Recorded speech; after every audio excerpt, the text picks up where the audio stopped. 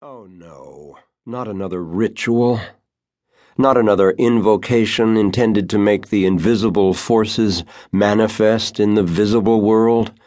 What has that got to do with the world we live in today? Graduates leave university and can't find a job. Old people reach retirement and have almost nothing to live on. Grown-ups have no time to dream, struggling from 9 to 5 to support their families and pay for their children's education, always bumping up against the thing we all know as harsh reality. The world has never been as divided as it is now, what with religious wars, genocides, a lack of respect for the planet, economic crises, depression, poverty, with everyone wanting instant solutions to at least some of the world's problems or their own, and things look only bleaker as we head into the future. What am I doing here, trying to make my way in a spiritual tradition whose roots are in the remote past, far from all the challenges of the present moment? Along with J, whom I call my master, although I'm beginning to have doubts about that, I am walking toward the sacred oak tree, which for more than 500 years has stood there, impassively contemplating humanity's woes, its one concern being to surrender its leaves in winter and recover them in spring. I can't stand to write any more about my relationship with J, my guide in the tradition. I have dozens of diaries full of notes of our conversations, which I never bothered to reread. Since our first meeting in Amsterdam in 1982, I have learned and unlearned how to live hundreds of times.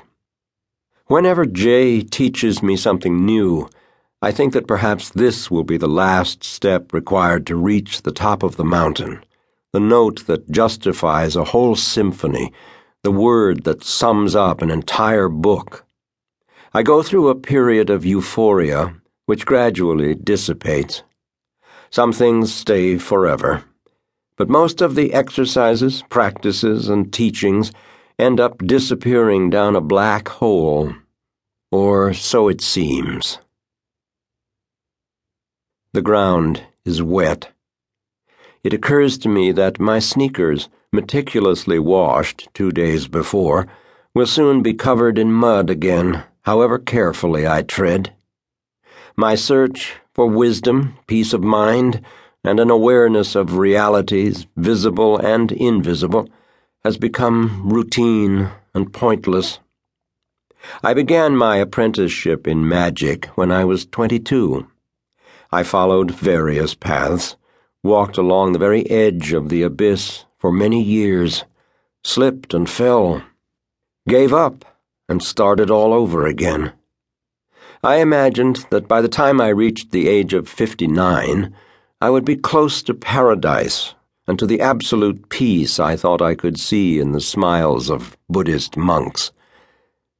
In fact, I seem to be further from achieving that than ever. I'm not at peace.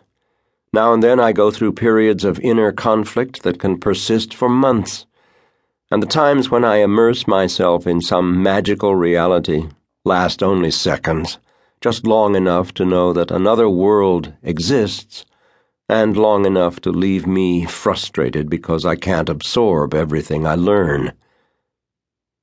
We arrive. When the ritual is over, I'll have a serious talk with him. We both place our hands on the trunk of the sacred oak. Jay says a Sufi prayer. O God, when I listen to the voices of animals, the sounds of trees, the murmurings of water, the singing of birds, the whistling of the wind, or the boom of thunder, I see in them evidence of your unity. I feel that you are supreme power, omniscience, supreme knowledge, and supreme justice. I recognize you, O God, in the trials I am going through. May your pleasure be my pleasure too.